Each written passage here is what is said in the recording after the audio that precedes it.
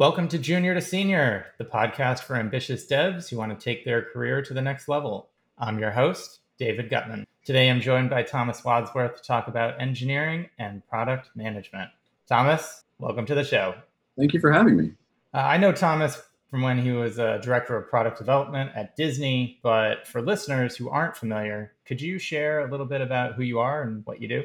Yeah, so I started at Disney by way of a startup, which was acquired way back in, I want to say, 2008, 2009. And from there, just kind of worked my way through Disney as a product manager, mainly in the areas of innovation. So working with the various innovation groups throughout Disney, whether that's Imagineering R&D, the ILM X Lab, and then ultimately helping found a group called Disney Interactive Labs with our senior vice president. Outside of that, I was responsible for product and design for a project called Disney Life, which is probably best known as Disney Plus today, as it was the first streaming video service on demand, but it also had multi-content offerings like games, movies, books, and music. And then transitioned into advanced product development for Imagineering within their interactive games division. And so what that basically means is that we look at the slate of upcoming attractions and help tie mobile, tablet, or OTT offerings to those. But today I am now back in the startup world, and I'm a founder of a new company that is currently in stealth mode, but we'll be looking at focusing on how to help change models and content discovery within the SVOD space. So it's a little bit of background, but excited to be here. Awesome. Yeah. The reason why I'm so happy to have Thomas on the show today is because a lot of what happens in day-to-day software engineering is working with product managers and UI, UX people, and that's something that Thomas has a lot of experience. And I know personally, a lot of people that I've talked to, sometimes the people they work with in product makes that not such a good situation. In other cases, the people in product are amazing, and that really basically adds rocket fuel to the whole service or product that's being developed. In a lot of cases, product and engineering are like left and right shoes. You really do need both. And I think a lot of engineers, software engineers, especially when starting out, don't actually fully understand the role of product or don't really know what working with a product manager is like. And so I think having that perspective here on the show could be really valuable for a lot of people. As Thomas mentioned, one of the products that or projects that he was working on was a streaming service that eventually, would become Disney Plus, and that is effectively Disney's Netflix. Not to put it too much into a box, but I think anyone out there who's listening probably recognizes Netflix as one of the top software engineering, one of the biggest, best known companies for software engineering, and that's largely because of the types of challenges that they have to solve, both on the back end for doing the video playback and delivery and encoding and all of those fun problems, to things like recommendations and accounts, and then also just the UI of a video player or experience like that has a lot of design constraints and a lot of tricky things when it comes to front end development. One of the things I'm curious about, just from you, Thomas, is what was working with an engineering team like on a project like that? Yeah, so to be fair, Disney Life was very much the kind of test and learn project to move Disney into streaming video on demand within EMEA, and so our team was, it was based pretty much all over the world. And so I think I'll specifically talk about what it means to work with the team here in the States. And then we can talk about, what it means to work with engineering teams overseas and in different parts of the world. For me, I like to look at engineering and just all parts of the team as collaborators, right? I think that there's many different schools of thought when it comes to product management. Some people believe it's a dictatorship. Some people believe that, product is there to support engineering or design, and it works differently within each company. And so there's no right or wrong way to do it based on the values of each company and how they're looking to, move forward their business. So for me and within Disney, because Disney is a technology and an entertainment company, so you get this interesting intersection and mix. the engineering teams that we had, which was mainly front end, back end, and our machine learning groups, as well as our engineering teams that were running operations. And so we very much looked at it as a collaboration. Product for Disney was managing the priorities, managing the roadmaps, helping set the future vision of what features we were going to work on. And then ultimately, it's really product's job to help explain to the rest of the team in a very simplistic way why this is important, right? If you're going to have somebody spend a good amount of their time and effort on a feature, they should understand it. And in my point of view, it should be something in which it's very easy to see the direction, path, and why it's valuable, whether that's with data or whether that's with stories. And I ultimately believe it's a combination of that. It should be a collaboration. And product would ultimately work with engineering and going to them and saying, look, this is the features and roadmaps we're looking to lay out here, but I ultimately want to know the health of the platform. Like, what is our tech debt? If we want to be able to introduce something like this, I need their guidance to be able to help them tell me if we're ready for it. Because ultimately, if we're not ready for it, we're going to be seeing problems down the line, which is just going to, get into a finger blaming.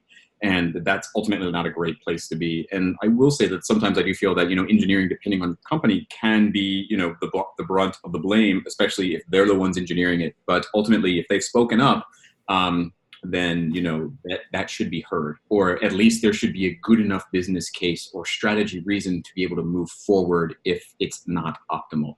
And yeah, totally. I can see that, right? I mean, I think the priorities, but also that dialogue, I can imagine it's something along the lines of, as product, you can say, look, we need to get to the top of that hill. Like, so you see that off in the distance.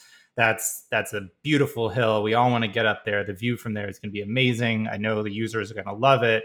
Now, come on, engineering, let's drive there. And the temptation might be to be like, no, we're going to drive straight there from point A to point B. That's the quickest way to get there.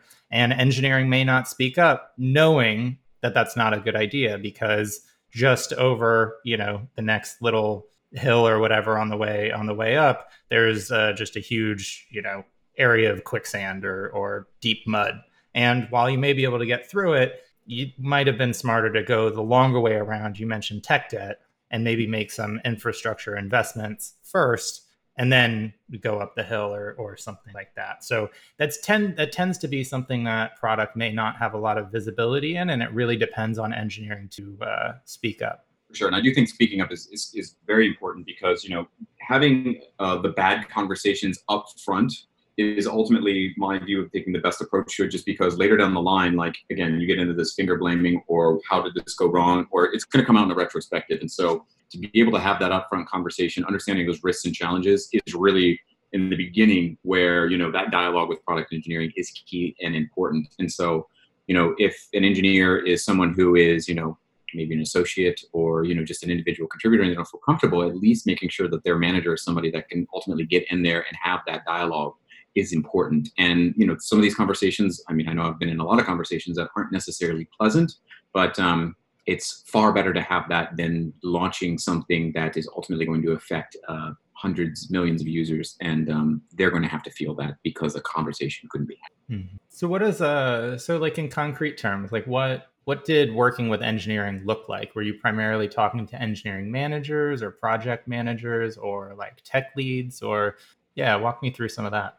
Yeah, so I mean, working in Disney Life, I was a director of product and design, and so I had a very close relationship with our director of technology.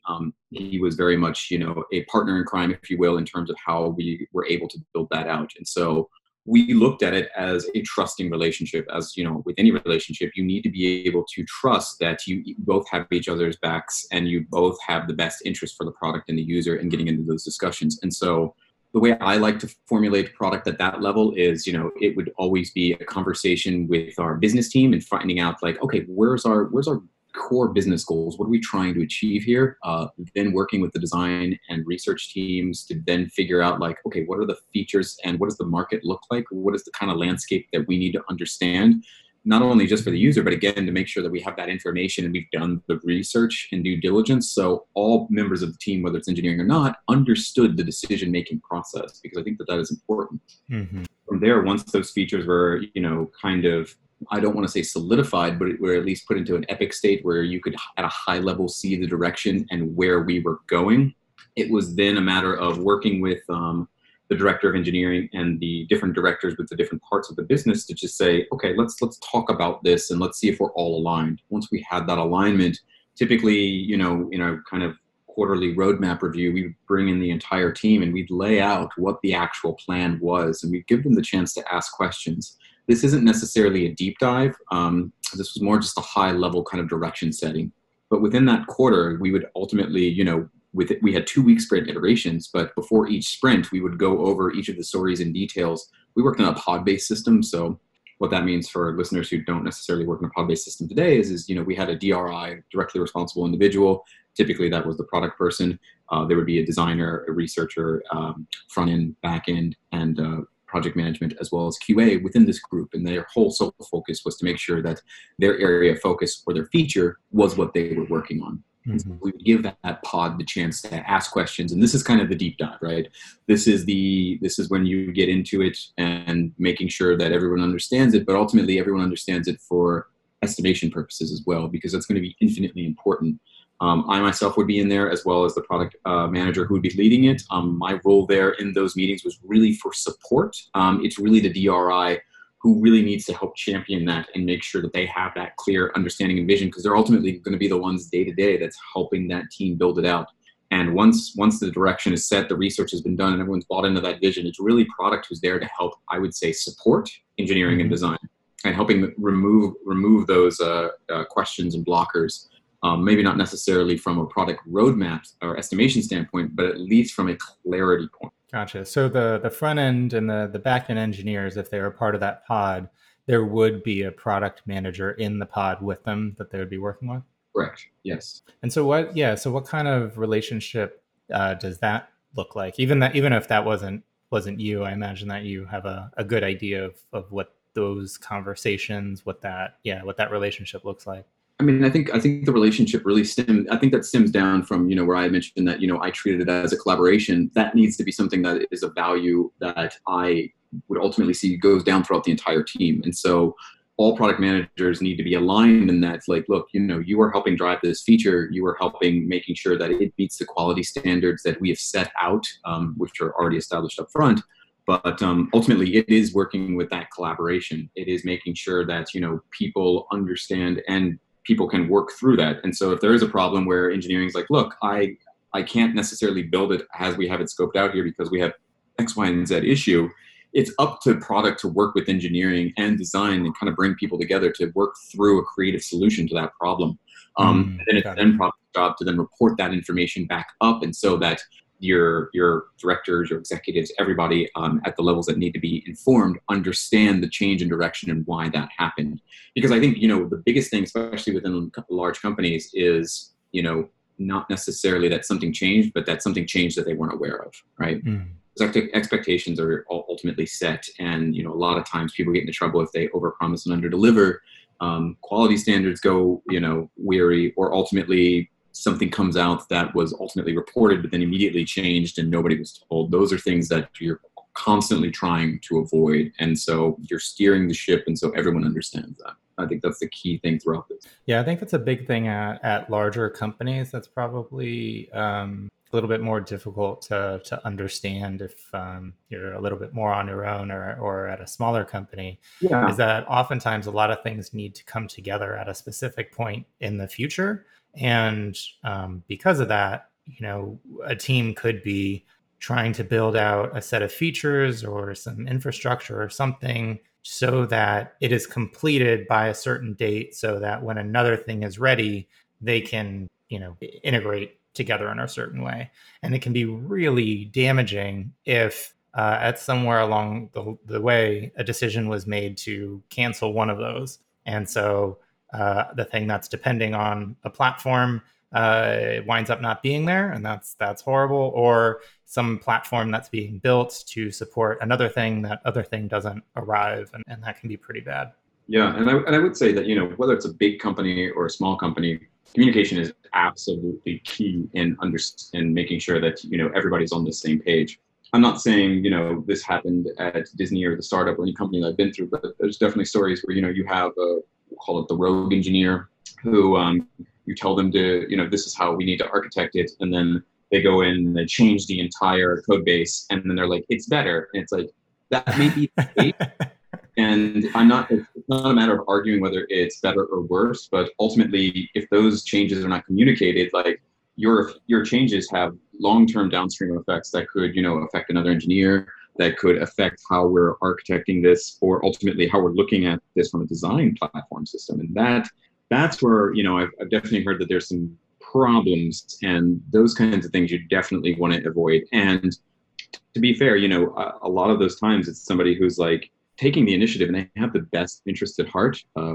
And that's great, but without communication, it's really lost. Yeah, I think I think that's a pretty interesting point. For one, there's no single axis for better. It's not like a single line where the further to the right, it's better, and further to the left, it's worse. There's so many things that are in consideration in a product or service. I mean, to make kind of a metaphor, it's as if the architecture plans called for. I mean, this is more like interior design or something, but it calls for carpet in a particular room, and it's as if the engineer is like, "Why would you want carpet? Like, I can get this really nice terrazzo stone that is way fancier, way easier to clean, looks super good, and I can, because I'm so awesome, I can get it for cheaper than carpet, so I'll just put it in there." And it's better. Like, it's better in every way. And of course, it's like, no, that's like a nursery, and it needs to be really quiet. So that was a horrible idea. And now we can't really rip out the stone because everything else got built on top of the floor. And that was a bad thing to do. Yeah, exactly. So excuse me. So one of the things that I'm a little bit curious about is, like, what would you say to like a junior engineer or someone who's just starting out, and they begin working with product? Like, how should they think about that, or what should they be aware of?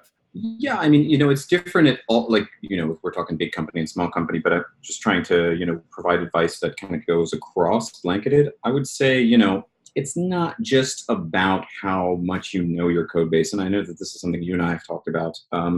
There's also a lot of soft skills that go a long way. Just in terms of, like, treating people with respect and empathy, and making sure that, understanding that, the product's job, if they're doing it well, they're always going to have somebody upset with them, right? And I think that, that's true, because, you can't please everyone all the time.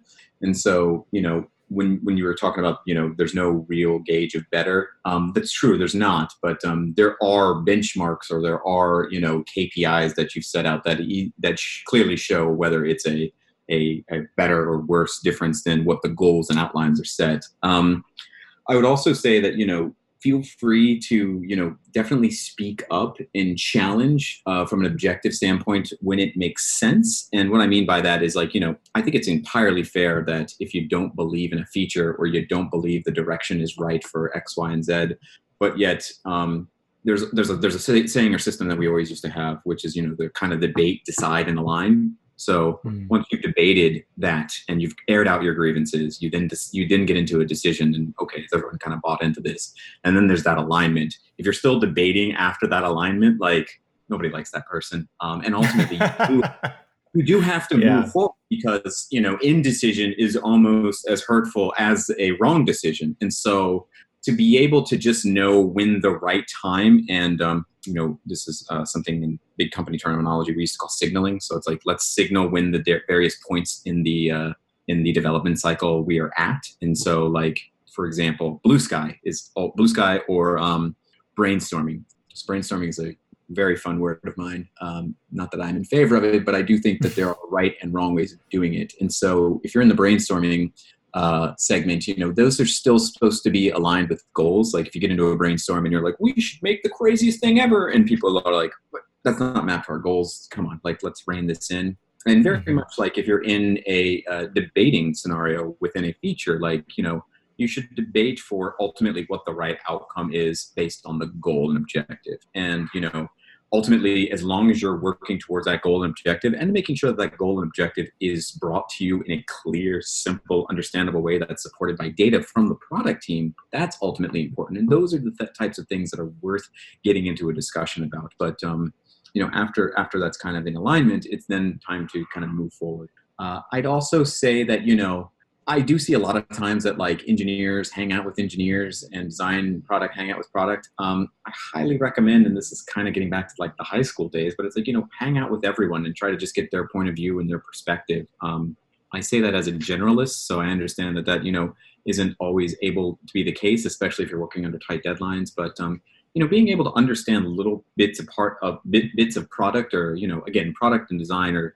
two things that are different for every company, but at least what it means at your company, or what you're trying to achieve if you're creating your own project, I think that that's important as well. Yeah, no, I agree with that. It's interesting because developers have a lot of power in one sense, right? Sure. You can almost think of, I've heard this sometimes, that product is the what and engineering is the how, and Yeah. it's usually engineering that is the hands-on part. So when engineering is doing something and it's deciding how it's going to be done, they tend to have a lot of power for the ultimate outcome of how that feature lands and how it looks to users. There can be a temptation or possibly even a resistance to the what of product, and in some sense, you may even just think, okay, well, product is going to tell me exactly what it is, and I don't really have to think. Like, if the specs and whatever comes over and it's not detailed enough, then I don't need to work on it. I can just push it back. Or there could be the resistance on the other side, which is an engineer wants to have more input and doesn't like being told exactly what to do. And I think there can be danger on both sides. But to your point, Thomas, I think a good way of handling both of those is just to have a much better and friendlier relationship with people in product, people in designers. And I find that resistance or anything like that is much less common the more engineers get out of just being in engineering bubbles or cliques, to use the high school example. The more that you're talking to people in product, the more that you're talking to designers just in a more friendly way, the more likely it is that you are going to be able to internalize what they're trying to do, what their goals are. And in the case that specs are sparser than you would like, you will be able to intuit a little bit better what they're trying to do, and you won't have to add so many round trips to the back and forth with the specs.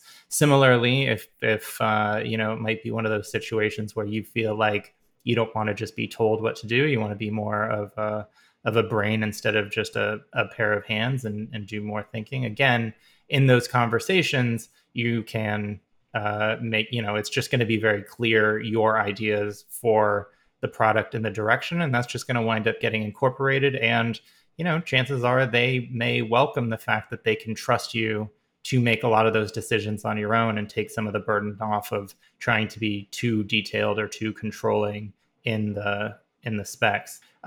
One thing that I wanted to ask you about is, do you know, like over time working with lots of devs, like do you recognize particular qualities that you like, or like what you look for in a developer that you like working with, or not?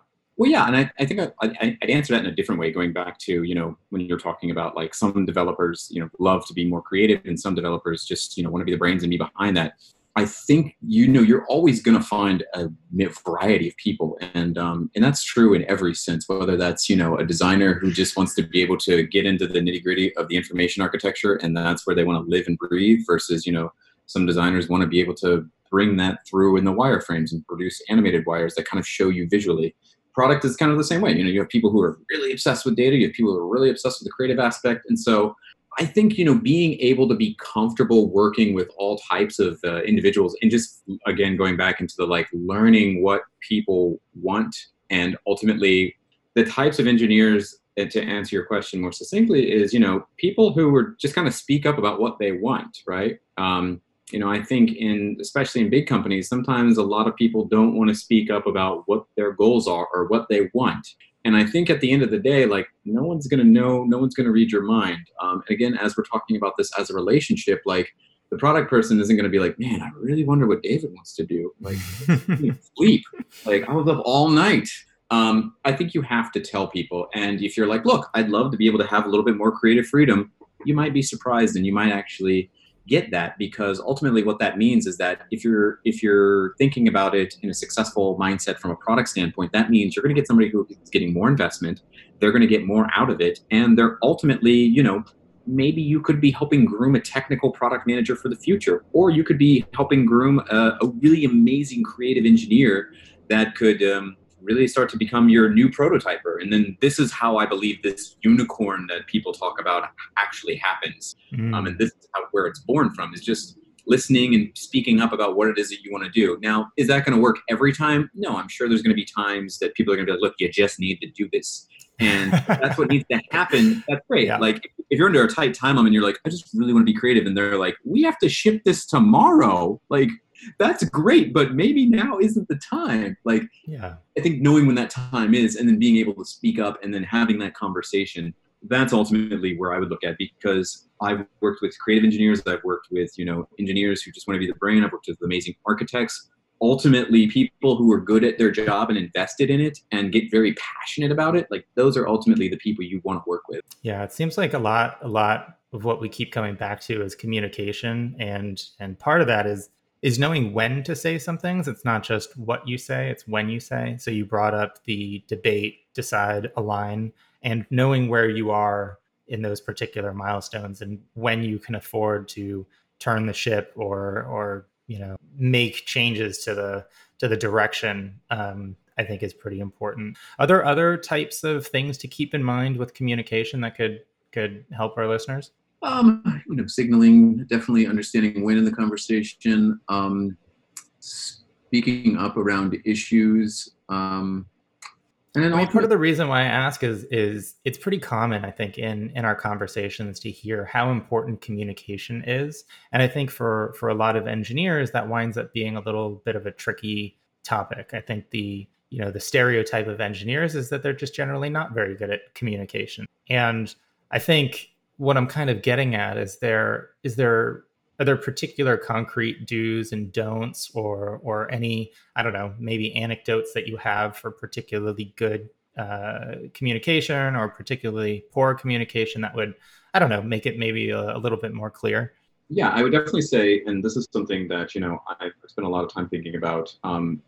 Just in my own personal time, is just thinking about the values and of the company. And I think that this is an important thing to ask, and I think this is an important thing to get to early on, whether it's a startup or not. Like, I think like, you start a company, day 2 you should ask what the values are, or at least within that first week, because if you can't align with the values and ultimately the philosophy of the company, then what gives you a baseline to decide where the argument shifts, right? Because when you put the power of an argument within an individual, that isn't a good baseline to understand when you're right, when you're wrong, and when ultimately, you're trying to drive things forward. So I think having concrete goals and knowing that you have something to you can point back to.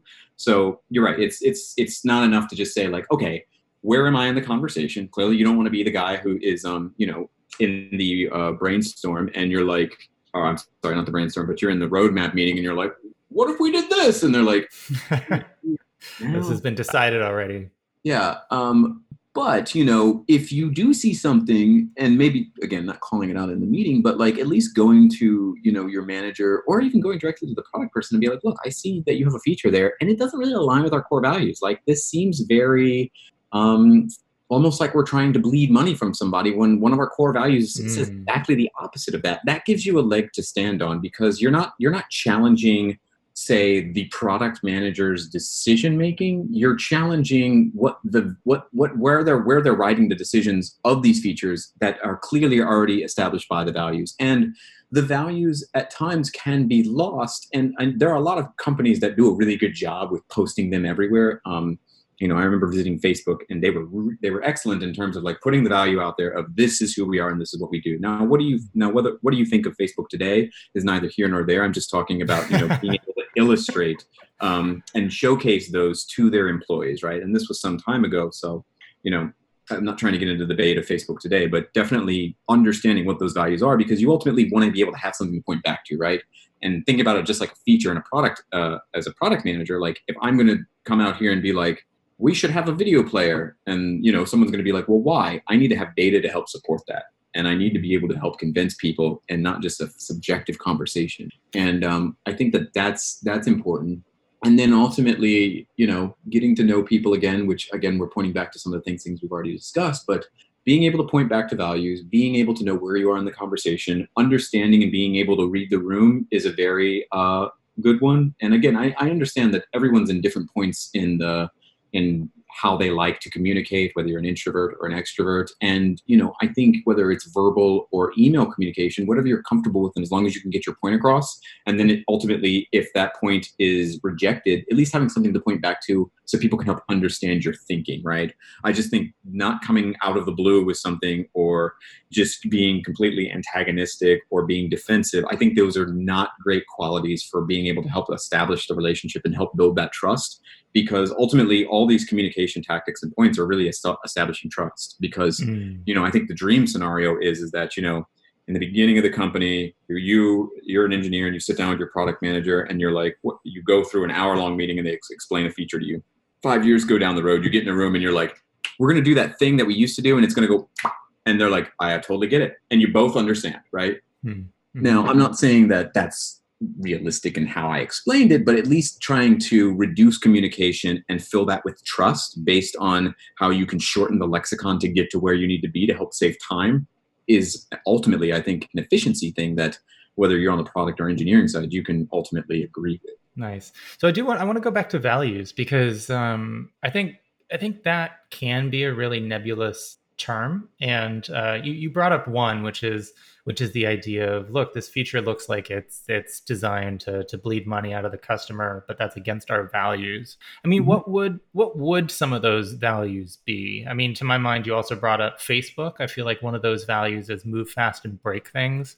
I think values are really only valuable if they have a cost attached. And what I mean by that is values like, we really want to have the best customer support, or high quality product. Like, those are kind of meaningless because it's not really showing what you're willing to pay to get those. But something like move fast and break things has the cost in there. They're basically saying, look, all else being equal, if you have to choose between getting something done or having it perfect, we choose done. And so that can give a very clear metric to, or just like a clear frame to an engineer to justify why they didn't spend an extra month trying to polish a thing. And instead they decided, you know what, this isn't perfect. Let's get it out to the user first so that we can get data and then refine. Now, obviously, that philosophy, I don't even know if Facebook still follows it, but I can't imagine that being popular at Apple, for example. Absolutely not. Yeah, and I believe Facebook has gone away with that. Again, I'm not 100% on that one, but you do. But the interesting point there between Facebook and Apple, like, you immediately know, or if you spend a lot of time looking into these companies, like if you go into Apple, it's probably going to be, something that the user experience, the quality is going to be paramount in terms of how that delivery is executed. If you look at, say, a Google or an Amazon, they're looking at speed of market, functionality, and making something works, right?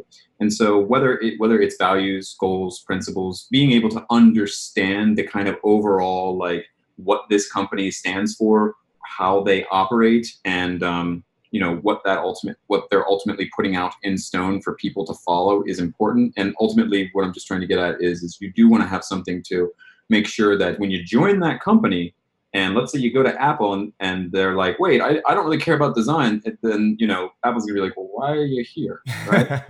It's not that you need to be a designer if you're an engineer, but you need to be able to respect it, and you need to be able to respect the design team's decision, and you need to respect that they are world-class designers who are taking the time to be able to make sure that what they're putting forth, they've done the due diligence, right? And Right.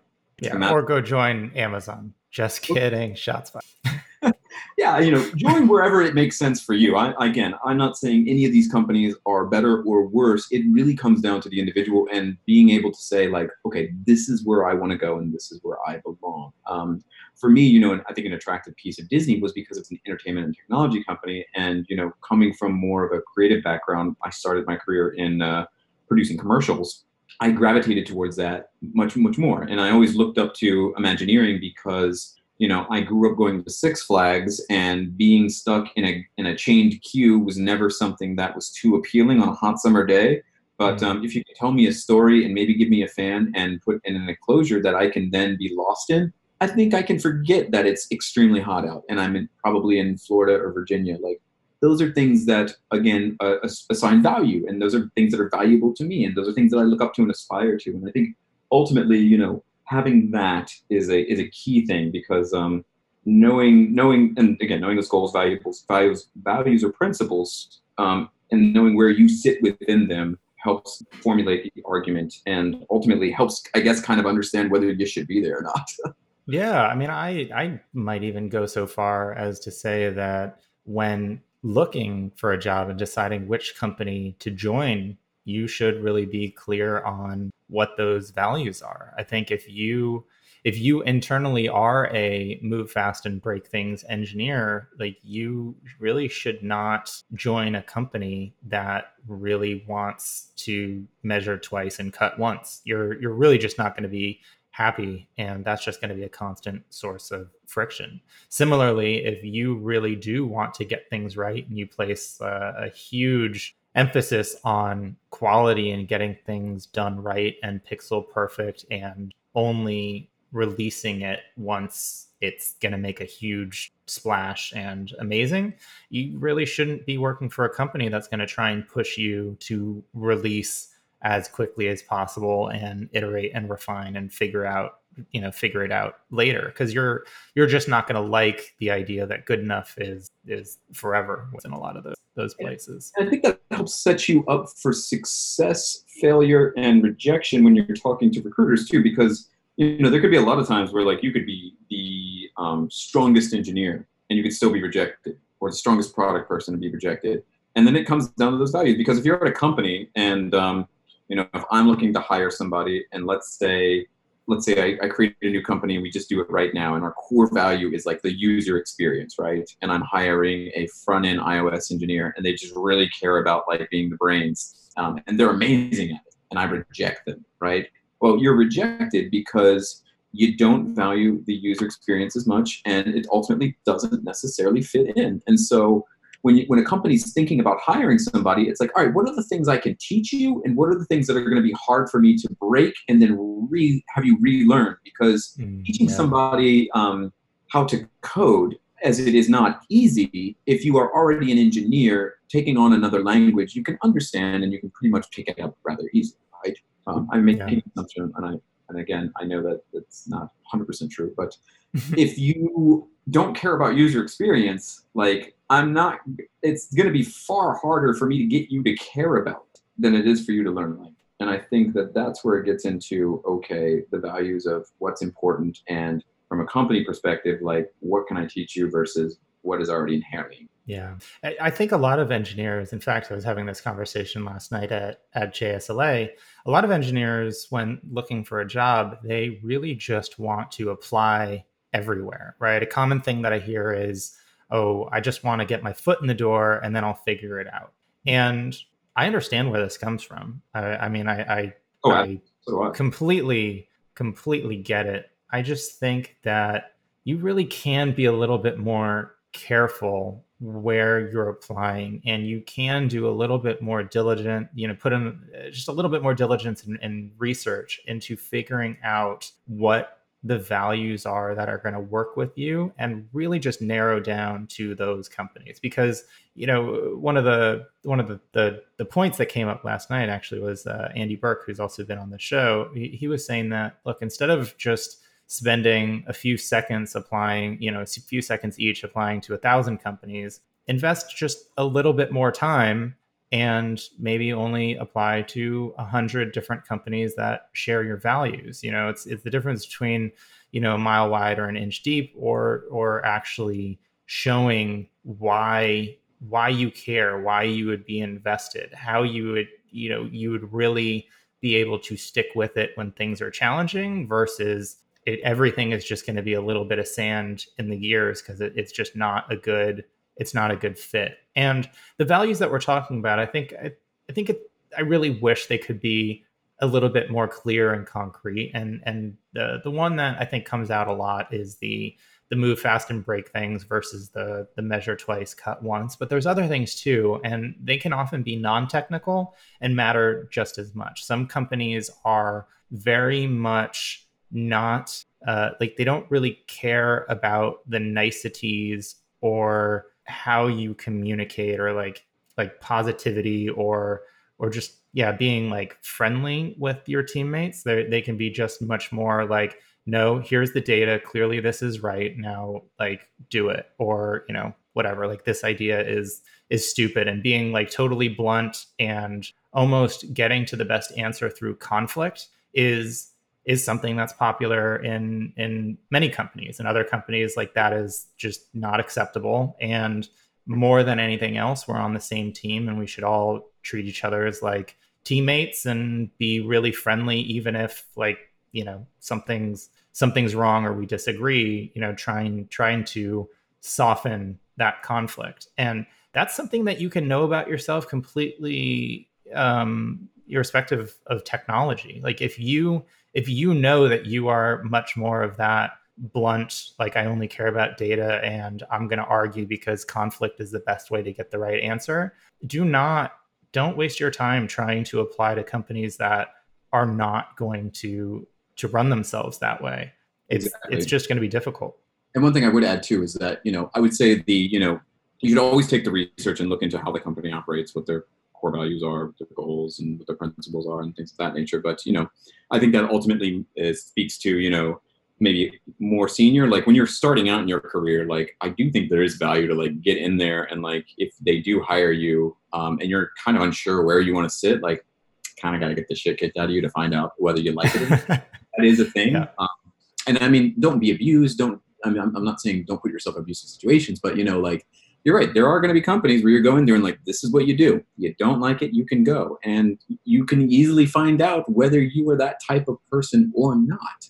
And again, I don't want this to come off misconstrued, because, we are talking about communication, and I am talking about like, everyone should be nice. At the end of the day, like, you're not there to make friends. You are there to do a job, and it is the job that needs to get done. And so these are some of the soft tactics I think that can help to make things better. But, when I am saying like, you need to get those hard conversations out during the front, you need to be respectful. You need to be able to argue to the point, not at the person. But again, you do need to be able to argue, and you do need to be able to come in there knowing what you're talking about, being able to formulate an argument, and ultimately having the data and information to back that up. And that's why I wanted to point to kind of the goals and principles, because you need to be able to point and have something to back up to. Because if you're just going to go in there and you're just going to be like, I disagree, like, you're going to get eaten alive. And that's ultimately not going to help you in any way. And so, yeah, these things are important. And I think, all of it should be taken with, who are you as a person? What are you looking to get into? And then ultimately, if you do know that, then, like you're saying, do that research, trying to find out where it works best. And, I think especially within the interview process, like, I've seen this a lot of times where just interviewing engineers, it's like, I get to the point when I'm like, do you have any questions for me? If you don't have any questions for me, like, what the hell are you doing? Like, because ultimately, like, I can fill the time and I can ask you more questions, but I don't know if I want to, because are you even curious, right? Yeah, are you curious? Are you showing initiative? Like, those things are important. Exactly. And the questions could be, I would rather have somebody be like, when I was at Disney, like, and this was a common one, which was like, what's your favorite Disney attraction? If you had 0 questions, but you asked me that question, I would much rather have you ask me that than have nothing. because Oh, well, I mean, I already what you've mentioned so far, like I think that could be an interesting conversation. I mean, yeah. you mentioned the lines, and so originally, like already I'm thinking of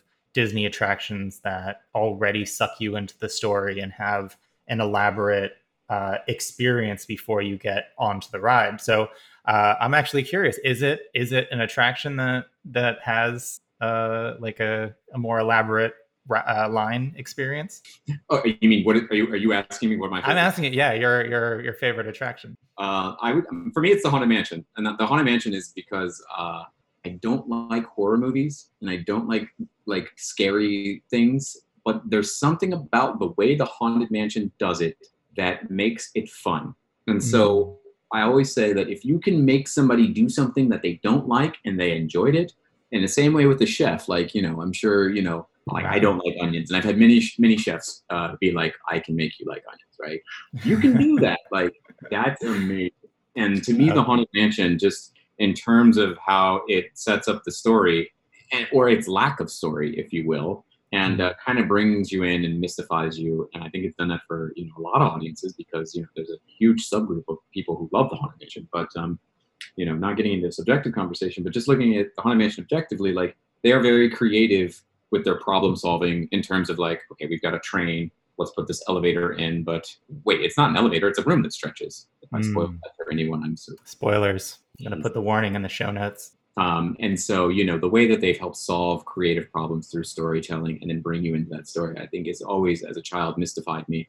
And something that, I still enjoy writing today. And so if somebody never asked me that question, like, you never would have known where it went. And so, this is where it gets back to the point of speaking up. It's like, if you don't ask, you're never going to know. You know how it is right now. And you Hmm. then got to ask yourself, like, what am I really risking here? Like, what am I really going to lose from it? And 9 times out of 10, especially in the interview process, like it's nothing. You're not going to lose Yeah. any. You don't have anything to begin with, so you might as well get more information and see where it goes. Yeah. That could be the make or break.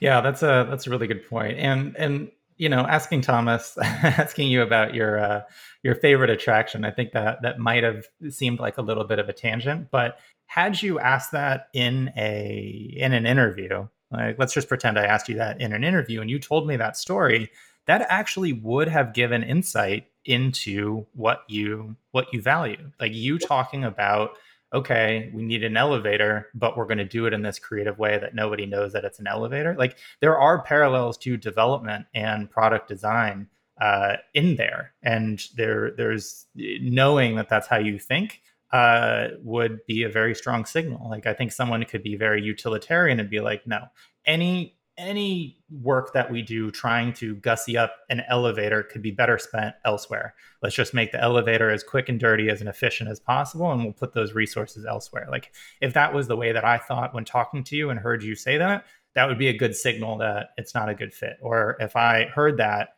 and I lit up, then I would know like, okay, cool, here's some common ground.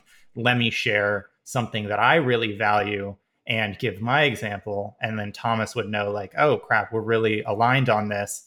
And it's likely that we'll be able to work together because Thomas would be able to trust me that I would apply the same creativity and think to problems that we had to. So Thomas, this has been great.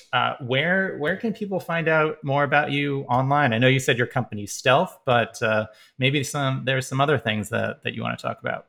Yeah, I mean, to be fair, I'm on social media. I would say, find me on LinkedIn. I'm happy to chat with anybody on LinkedIn if anyone has any questions or expand on some of the topics we've talked about. I'm Thomas Wadsworth on LinkedIn, and happy to have a discussion and talk further. And yeah, and as soon as I have more information willing to share, I will gladly share that out as well. Awesome, perfect. Thanks for joining me today. Thank you for having me. This has been fun. All right, folks, that's it for today. I'm David Gutman, and I hope you join me next time for Junior to Senior. If you've enjoyed the show and you want to get more involved with like-minded devs focused on their career, head on over to community.juniortosenior.io. I'll also put that in the show notes, and you can get more information about joining our private community. Thanks, everyone. Bye.